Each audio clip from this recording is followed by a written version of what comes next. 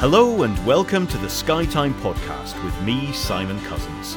This is the podcast that aims to share information and experiences within the Sky community during the COVID-19 crisis. In a few weeks, SkyTime will chart the transition from lockdown through the recovery phase as we celebrate all the people, places and providers that make Sky such a great place to live, work and visit.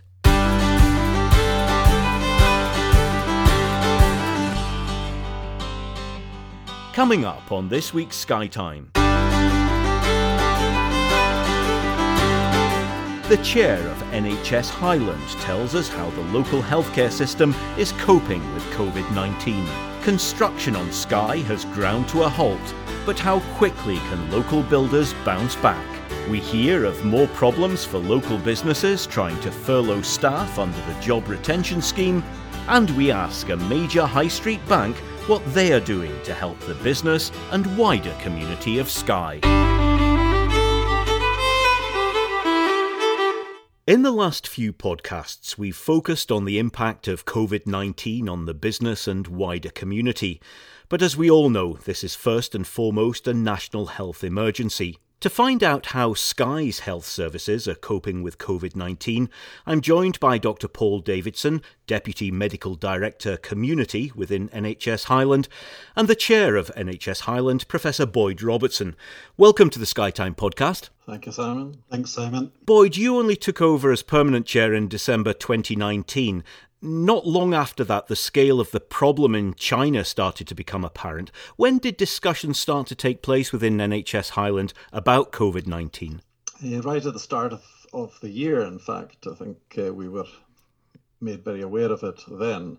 And right throughout February, we were gearing up preparations then. We were part of the national picture as well. We're very well linked into the national network through the chairs group nationally, through the chief executive group nationally, medical directors group, and so on. So we're wired into the system nationally. And we also had in place, in any case, long-standing pandemic flu plan and emergency plan across agencies. And maybe Paul could say a bit more about that. Really, since swine flu, and even before that, we have had indications from our scientific community that a pandemic was likely, and it was likely to involve the whole world and would impact on Scotland. So there has been statutory requirements to have a pandemic flu plan for some years now. And that plan is essentially created for each hospital unit or department to enable them to have some advanced thinking undertaken as to how they might reconfigure to deal with a pandemic. And it also requires units to do desktop exercises to drill, if you like, for the possibility of a pandemic. And that follows all the way through the NHS, and our partners and GP practices, for example, will have things called business continuity plans, which allows them a similar opportunity to prepare. But when something is as new as COVID-19, can you actually adequately prepare for the specific medical requirements of this unique pandemic? I think that's a key question, because each virus, of course, is different. This is not a flu virus, it's a coronavirus, and it has different characteristics and affects the human body in different ways. So no plan is absolutely full in its thinking about what services are going to require, because some will require more intensive care, such as coronavirus. Some will require more community care, such as an influenza outbreak for that matter. Bringing things closer to home, so how many acute beds and ventilators were available on Skye and indeed in neighbouring West Highland communities? The model of care on Skye has 12 beds in Portree Hospital and 20 beds in McKinnon Memorial Hospital. When we have a significantly ill patient or somebody who's been in a trauma, for example, that needs to be evacuated from the island, we have available to us what's called a transfer ventilator at McKinnon Memorial Hospital. And that allows the clinicians there to safely stabilise patients until the emergency medical retrieval service can come from Glasgow or elsewhere to take them to a higher level of care. So there isn't any standing ability to have a ventilated patient on Skye for any length of time, and nor would we want there to be. because they have to be in the highest level of care with critical care anaesthetists looking after them in intensive care units. But we do have the capability to ventilate for a short time to prepare for transfer. Boyd, when lockdown was implemented, what additional resources were made available to NHS Highland, and how did you go about deciding how to deploy them? Well, there are very specific instances of available funding nationally, such as the provision of PPE. That's done at a national level. There's also an opportunity for staff to return to medicine, to nursing at whatever level. That is something, again, that operates nationally. So that element of cost is taken care of at a national level. We do know that funding will be provided by the Scottish Government for the additional costs we incur in dealing with the coronavirus epidemic. We are quantifying that. We are recording and logging all the costs associated with that. I have also to say that some of our other costs have diminished over that period of time as well, because we haven't had as many cases in hospital, because we've had to close off some of the provision and to repurpose some of our service. Theatres, for instance, have been repurposed into ICU units to cater for the pandemic. But in terms of resources such as staff, how do you go about deciding how to deploy them in particular locations? Is it purely a numbers game based on population centres, or is it much more sophisticated than that? It is far more sophisticated than that, and it's based entirely on our clinical modelling. So we carefully think about how the pandemic is going to affect our patients in our communities, but also in our hospital settings. And then we realign our services to be able to provide for their needs in a safe way. So you can imagine we would be dealing with somebody with what is a respiratory illness, a COVID illness, in a particular way which is different from the general population of patients within our hospitals and other units, and therefore we would have to address that by moving resources to meet the needs. There are additional needs, of course, around about the safety of staff. So it takes a long time to get the appropriate protective equipment on to be able to provide care, and that has to be done in a way that has got enough, anterooms available for that to be done safely, for it to go on and to go off. And we have to just reconfigure around our whole estate to meet that clinical need. So yeah, it's a very sophisticated model, and it's different for every little part of Highland where we're going to be seeing these patients. So for Skye in particular, what additional staff were brought in to prepare for COVID? There has been no additional staff at the moment. It hasn't been required. What has been required is, as I said, a really profound reconfiguring of the hospitals into red and green zones. A green zone would be a place where COVID is not suspected and those patients who would come in with any other condition are treated. But a red zone is where somebody who may have COVID would be seen, and they would be seen by staff who, of course, got the appropriate protective equipment on. And that's where patients will be confronted with staff with respirator masks and gowns and gloves and so on. And it's quite a different healthcare environment to the normal friendly face of the NHS. So that can be a bit of a challenge. But it is allowed to allow the safety both of the patients who may be in the hospital, but also of the staff. We have been fortunate across the whole of the Highlands that we haven't had as bad as yet a pandemic as other places. That's not to say it's not in our communities, it is, but we haven't seen as many cases coming through, and therefore the additional staff that we're now getting from the Scottish Government in the form of, as Boyd alluded to, in the form of doctors, nurses, medical students, nursing students, are now coming through our resource centre and will be redeployed as necessary. All our senior staff across NHS Highland are working exceptionally long hours, working exceptionally hard to meet the challenges of the COVID crisis. And happily, I can also say that Highland, possibly because of our geography and our dispersed population, hasn't had the high incidence of COVID that other areas have had. We are notably the lowest of the mainland health boards in terms of incidence of COVID. And I think at any one time, we've only had about 60 people in our hospitals across the region, which is a very wide region from Caithness in the north down to Campbelltown and Helensburgh in the south. I know it's the government rather than the NHS that publishes the numbers of hospital cases and deaths, etc. Are you able to give us any indication of how these numbers for Highland break down in terms of Skye? I mean, have we had cases of COVID-19 on Skye? I think it's fair to say that there are cases of COVID across our region, all areas of our region. We're not at liberty to divulge that information because that is information which is published each day by the Scottish Government. And I think at present we have 236 cases in NHS Highland area. But we're not, for reasons of patient confidentiality, able to reveal where each case is. And Paul, from your point of view, how have staff coped when they have been presented with COVID cases?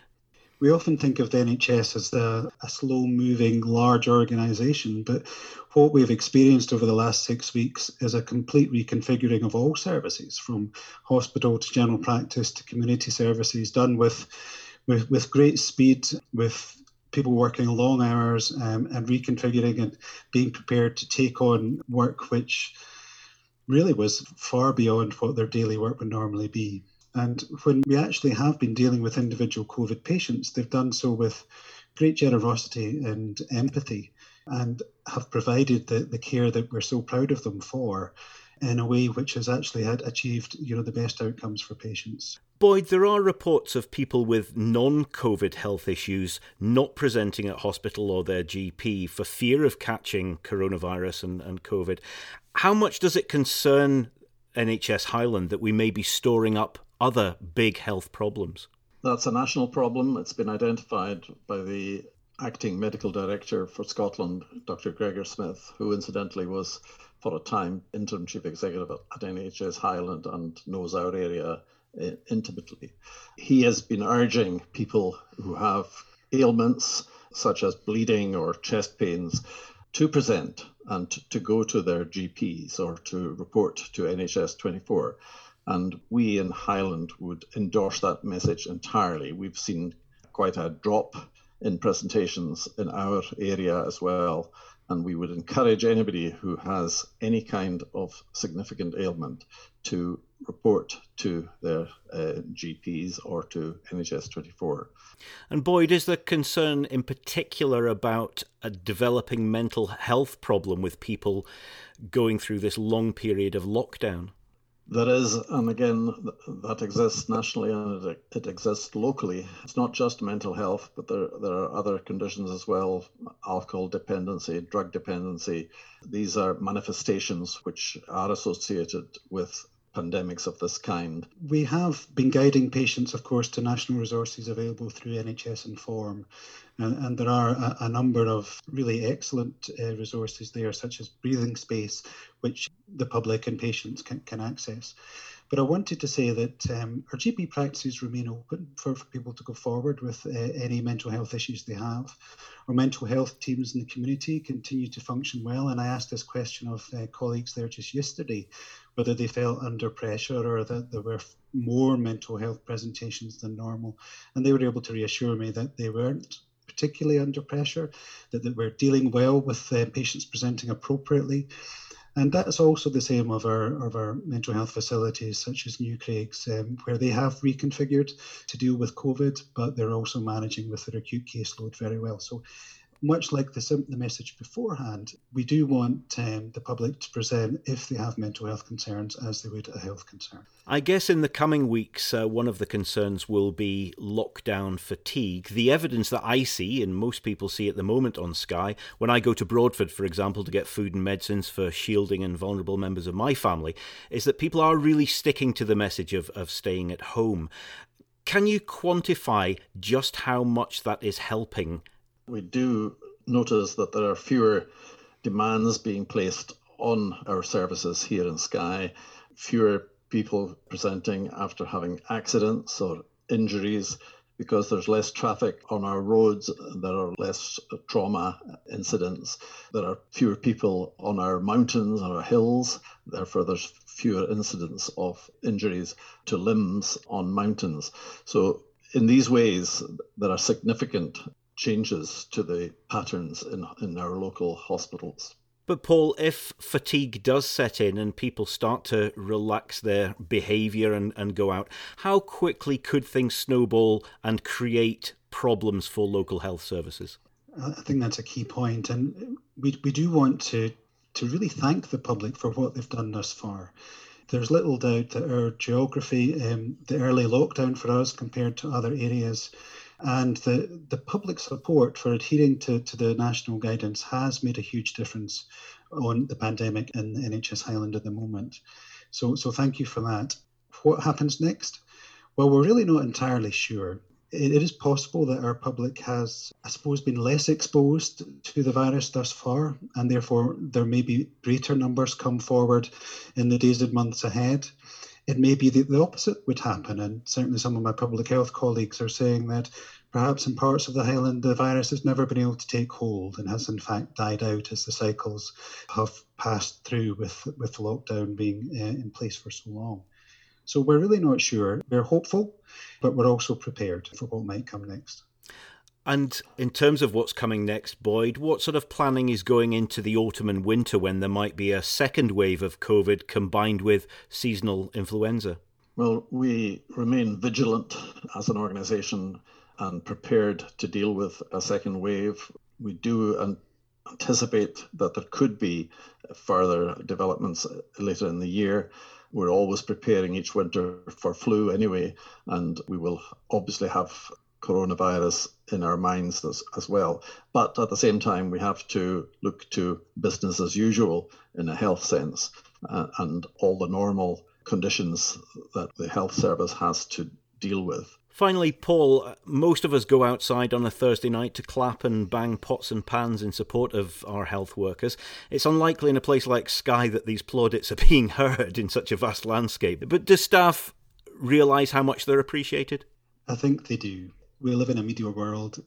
We see this even if we can't hear our neighbours because they're over the next hill. But it's not just in the Thursday night clapping, it's the way the public have adhered to the public messages to protect the NHS. It's the signs by the roadside. It's the acknowledgements and the nods as you're driving into work. There is no doubt that staff know that the public are supporting them and are admiring them for what they're doing. And it does mean an incredible amount to our staff and to me personally. So thank you to all of the public for doing that. And also thank you to all of our staff, because they are the ones that are coping admirably, really, with what has been the biggest challenge for our healthcare system in my lifetime. Can I just say that the response from the public has been heartwarming, and the clapping is one evidence of that. But I would ask for continued vigilance by the public at large. I would ask them to continue to maintain social distancing, to continue to look to hygiene, personal hygiene, washing their hands, follow the guidelines, because that's the best way of thanking our health staff. Could I also just say that we are incredibly proud as an organisation, as a board, of the personnel we have working in the front line, servicing the front line as well, at all levels across our health service. We have seen incredible work over the past 6 weeks or so, and we want to thank all our health personnel for the work they have done way above and beyond expectations. Professor Boyd Robertson and Dr. Paul Davidson, thank you very much for your extremely valuable time. Thank you, Simon. Thanks. Tourism accounts for 40% of the Skye economy, and that's why so much of this podcast is devoted to the industry. But every business in every sector is suffering right now, and I'm keen that we hear about these experiences too. I'm joined by Managing Director of James McQueen Building Contractors, James McQueen. Welcome to the SkyTime podcast. Hi, Simon. Yeah. Now, James, when the crisis hit, how many building projects did you have on the go? At any one time, we'll have between 14 to 20 projects of different values, from 200,000 projects to some projects up to 4 million in contract value. And how many people did you employ either directly or as contractors? We employ 65 direct employees, And then we use a range of subcontractors, probably the same again, between 50 and 60 subcontractors, yeah. And as the crisis started to develop, how long were you able to keep operating for? The announcement from our First Minister really capped it. There was a lot of worry before that stage. A lot from our staff, because a lot of our staff were worried about the effect that the virus would have on them personally, or the families, or if they had any outlying medical conditions. So the morale was going down prior to the announcement, and probably production was as well. So actually, when the First Minister announced that there would be a shutdown completely, then I thought that made a lot of sense, yeah, to keep everybody safe. So there wasn't a thought of reorganising the way that you work and just having one tradesman at a time on a job. That just wasn't practical. We did think about that. Initially, we thought, yes, could we cut down the projects to man them with one or two people with social distancing? I can give you an example of I think the announcement was on the Tuesday.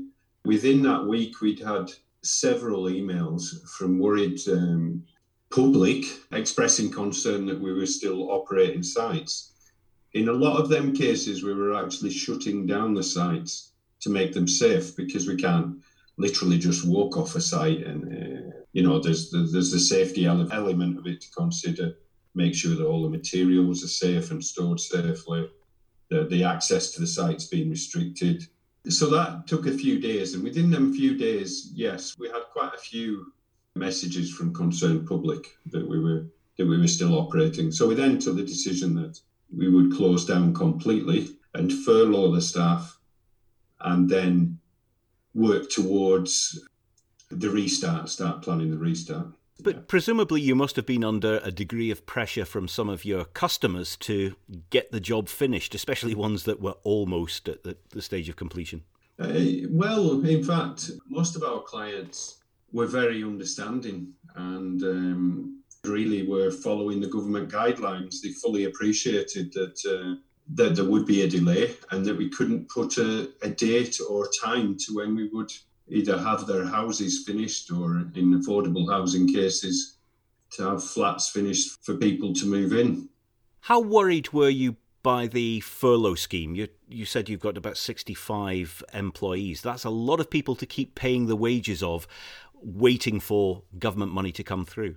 Yeah, initially there was, because of the impact, and a scheme like this has not been used before, there was concerns, yeah, very much so, that our current monthly outgoings, would be over 100,000 easily, even with a shutdown. But the government agreed that, or announced that they would make the payments as at the end of April, by the time we got the scheme together. I think it was earlier this week, our finance girls were telling us. So we've made our first claim for the furlough payment, which hasn't arrived yet, but in the meantime, we're paying our staff as normal. Yeah. Now, it's not just your operation. You presumably have dozens of suppliers. What's the situation like with the supply chain? Because as you start to plan for restart, if you've not got supplies, you're not going to be able to do anything. No, prior to the lockdown, we took the decision to stock quite a lot of materials as well in the previous months to the lockdown, because the scale that we're working on, obviously supplies is an important thing when we come back. But our suppliers, we talk to them, we keep in touch. As soon as the lockdowns lifted for construction, they're all geared up ready as well, to resupply us, to make sure that we can continue with the projects.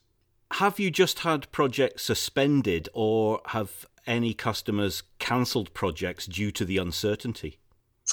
There's a few clients that are probably holding off making decisions on jobs that we hadn't started yet. That's mainly in the private sector. On the affordable side, we'd had some successful tenders out there prior to the lockdown, and we've been able to continue with them, developing them to a contract later on. There's been a huge growth in the tourism industry in the last few years, and obviously that involves a lot of building projects or conversion projects. Do you think that sector will be slow to restart again as people worry about how long it will be before visitors are coming to Skye? Yes, I do. I think that if the industry's on Skye, obviously we rely heavily on the tourism industry, and that impacts down as well to construction. A percentage of our turnover would be based on properties that were either being used for self-catering accommodation or hotel refurbishments, all that sort of work. So yes, I would say there would be an impact on that side to our workload for maybe 2 years, I would have thought. We'd probably allow that anyway.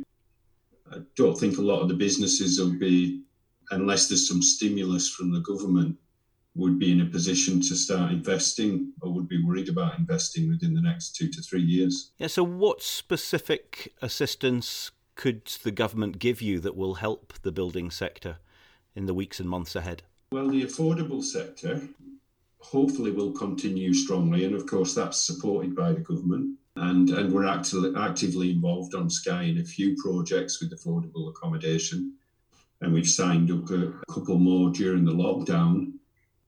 So that gives us a good base to start with. Individual builds, if anything, there might be an uplift in them possibly when people have been locked away in a city for maybe 2 months, that suddenly they realised, oh, well, that house I was going to buy in the country or that place, they might accelerate their plans now. So there might be a plus on that side. You're feeling optimistic? You've always got to try and look at the positive side. It has been very concerning. The first month was difficult to grasp, really, but after that, yeah, it's important to put a positive spin on the business and look ahead to when we open again or when the sun rises. James McQueen, thank you very much for your time. Okay, thank you, Simon.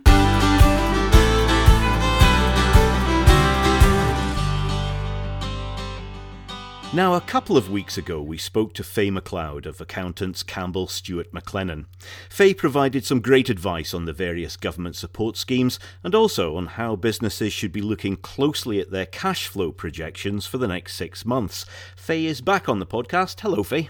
Hello, nice to speak to you again. Now, as we said last time, Faye, things are moving and changing all the time. How are your clients getting on in terms of accessing government support? We've been seeing grants coming through the council, which is excellent. So we've had quite a number of people who are starting to receive their £10,000 grant support.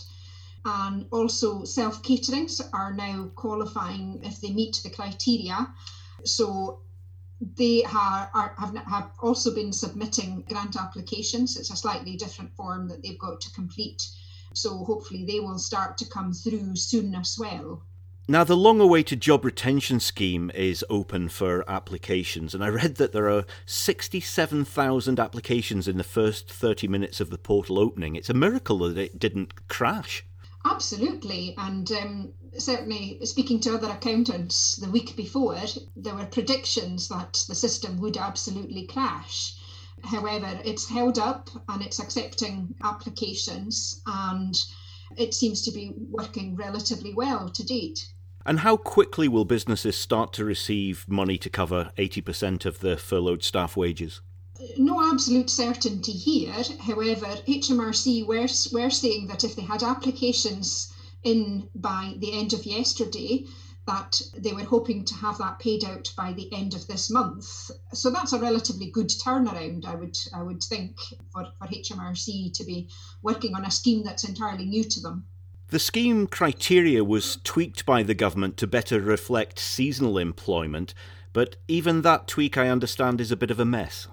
It is. On the face of it, it was a very welcome announcement that they made. However, looking at the qualifications to that meant that in reality, very, very few people were actually helped by that change. The qualification that they added in was that RTI, real-time information reports, had to be submitted to HMRC by the 19th of March for those who had been employed between the 29th of February and the 19th of March to qualify. Now, in reality, most employers nowadays pay staff on a monthly basis at the end of the month, and therefore only weekly or fortnightly paid employees who had their RTI reports submitted before the 19th would actually qualify, which, looking at our own client base, you're looking at less than 5% of payrolls are run on that basis. Has the government responded to the criticism of this criteria? Unfortunately, the response seems to be that individuals who are in this situation, employed in March, but didn't have RTI reports submitted by the employers by the 19th of March, are to go down the universal credit route, which is very harsh. A lot of those who work in seasonal employment, it's not just that each month they're not working, they're losing 1/12 of their income. In a lot of cases, they're losing 1/8 of their income. And given the timing of the coronavirus hitting at the worst possible time for tourism season just opening up again, the reality is that we've probably lost a whole season. So you're looking at a lot of individuals just living on a very, very low income in comparison to what they would ordinarily have. So the individuals who are affected by this criteria, they can't become furloughed subsequent to March. They will have to stay on universal credit for as long as they're unemployed, essentially. That's right, that's correct. And it's quite harsh, and not a situation that affects the whole country, but very much affects rural areas such as the Highlands and Islands, and disproportionately affects this area. And at a time when we have our own public agencies looking at repopulation of rural areas and trying to hold on to the population that we have, these are the very people who we should be supporting and holding on to in the Highlands and Islands. And it's just disproportionately harsh on us living in the Highlands and Islands.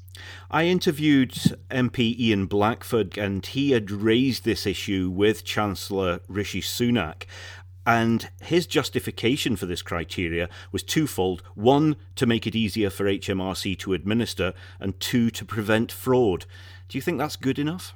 But by the time they announced this apparent date change to the 19th of March, it was actually after the 5th of April, by which time employers had already submitted their RTI submissions for the month of March. Now, those submissions would contain the actual start dates, showing dates prior to March. There's also evidence in terms of employment contracts, rotas, timesheets showing actual hours worked. There's a plethora of evidence there that would support claims if required. So on the fraud side, I can fully understand that they want to prevent fraud, but there are ways and means on a practical level of demonstrating start dates and that they are actual real start dates. For those who do meet the criteria, the furlough scheme has been extended into June. Do you think that will be long enough? I doubt it. In reality, restaurants and the tourism sector will be the last to open. From a practical perspective, there's going to be a huge impact in terms of social distancing, so that even if they're allowed to open again, the way that they operate will be extremely different to the way that they've operated in the past for quite an extended period of time. And that's going to disproportionately, again, affect the Highlands and Islands because of the reliance on the tourism and hospitality sector. Faye McLeod of Campbell Stuart McLennan, thank you, and we'll speak again soon. Thank you.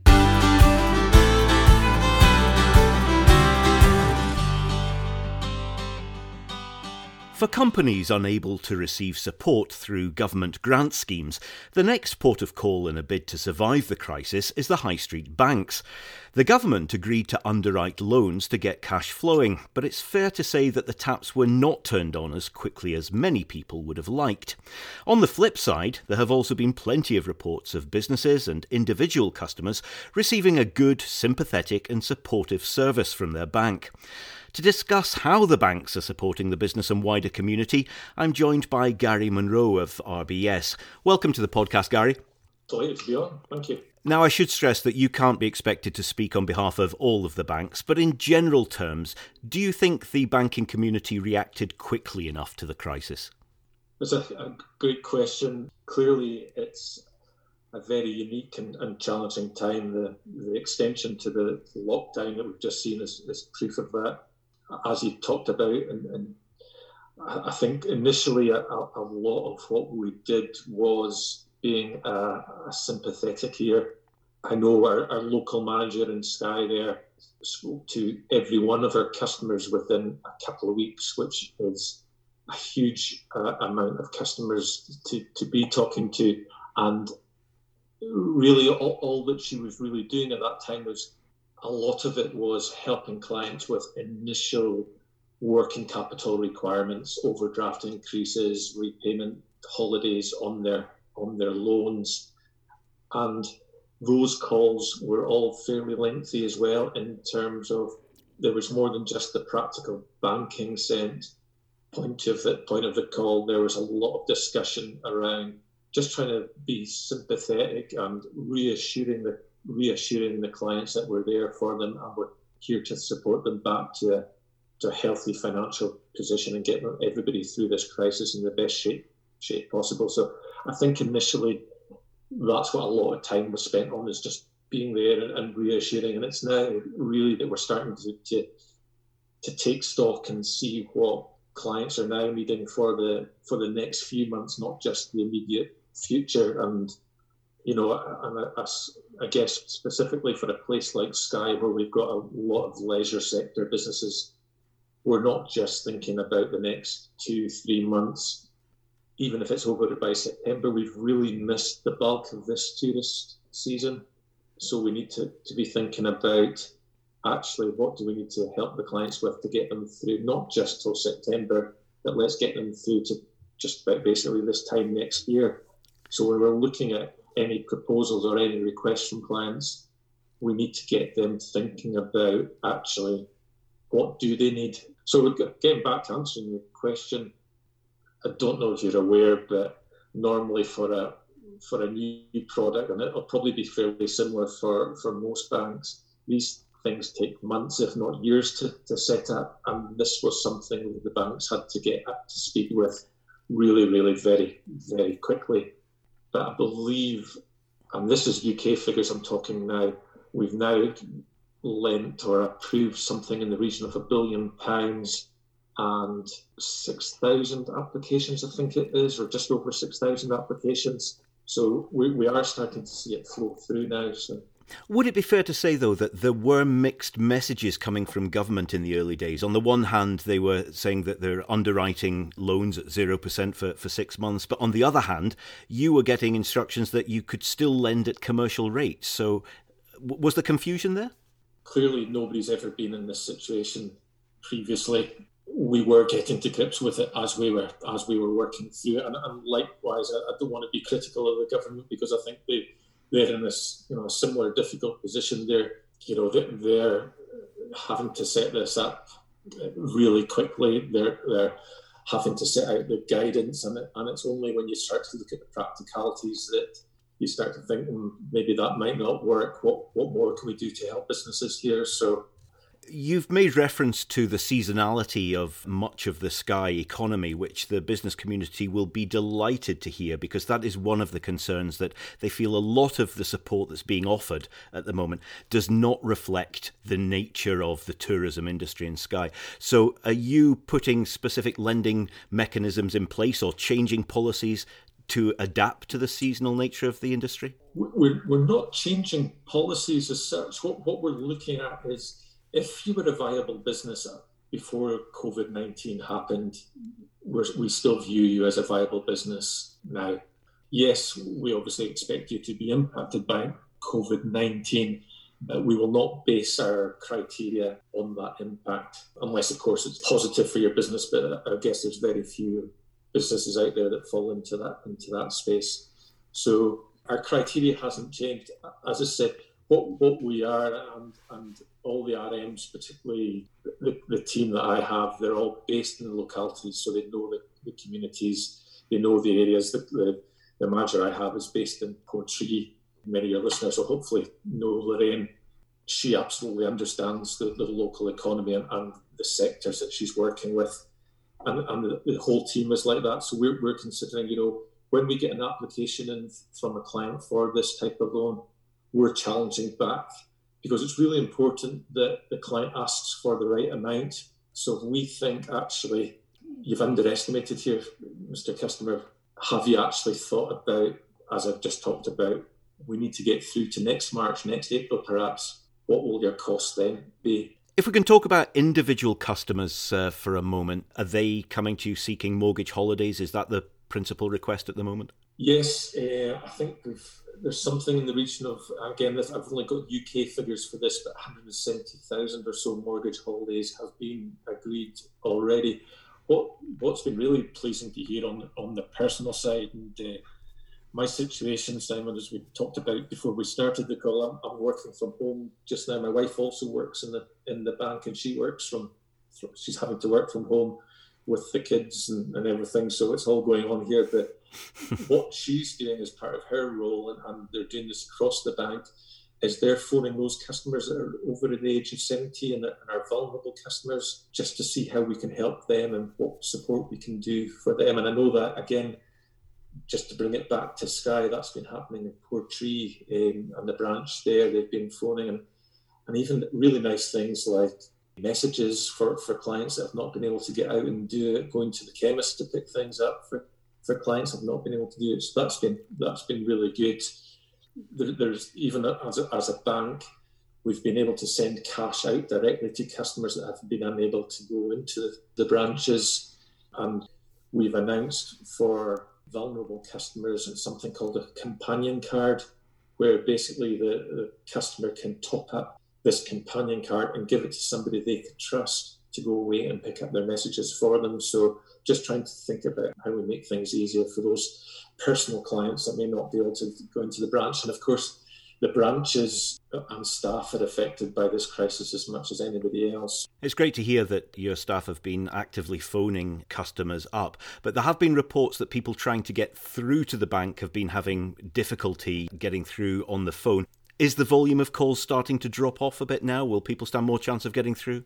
It's starting to drop off now, yeah. Certainly initially, we were getting as much calls in a day as we were getting in a month in some of the departments. The volumes were, understandably, because obviously customers are very concerned. What we're now doing is we're pulling people from different areas of the bank to shore up those departments and to support these departments, because perhaps the area of the bank that they were involved in, for obvious reasons, is not quite as busy as some of the frontline teams, so we're able to support there. So we are starting to see a significant difference. There's more still to be done, but I think we're getting there. Web chat is still a quick way for those customers that are happy to use that. That's still probably the quickest way to get through to speak to somebody, but we're starting to see a big difference, and we're getting to a place now, not just on the personal side, but in the business side, where we're starting to be able to contact out again, rather than just dealing with all the calls that are coming in. So we're moving to a better place, and that allows us then to phone clients to see what support they need, rather than them sitting there worrying about what the future may hold. Finally, just to recap, for any business out there that is worrying about this uncertain cash flow situation for the next 3, 6, 9 months, what would be your advice to them? First and foremost, get in touch with their relationship manager, or they don't have a relationship manager, get in touch with the bank.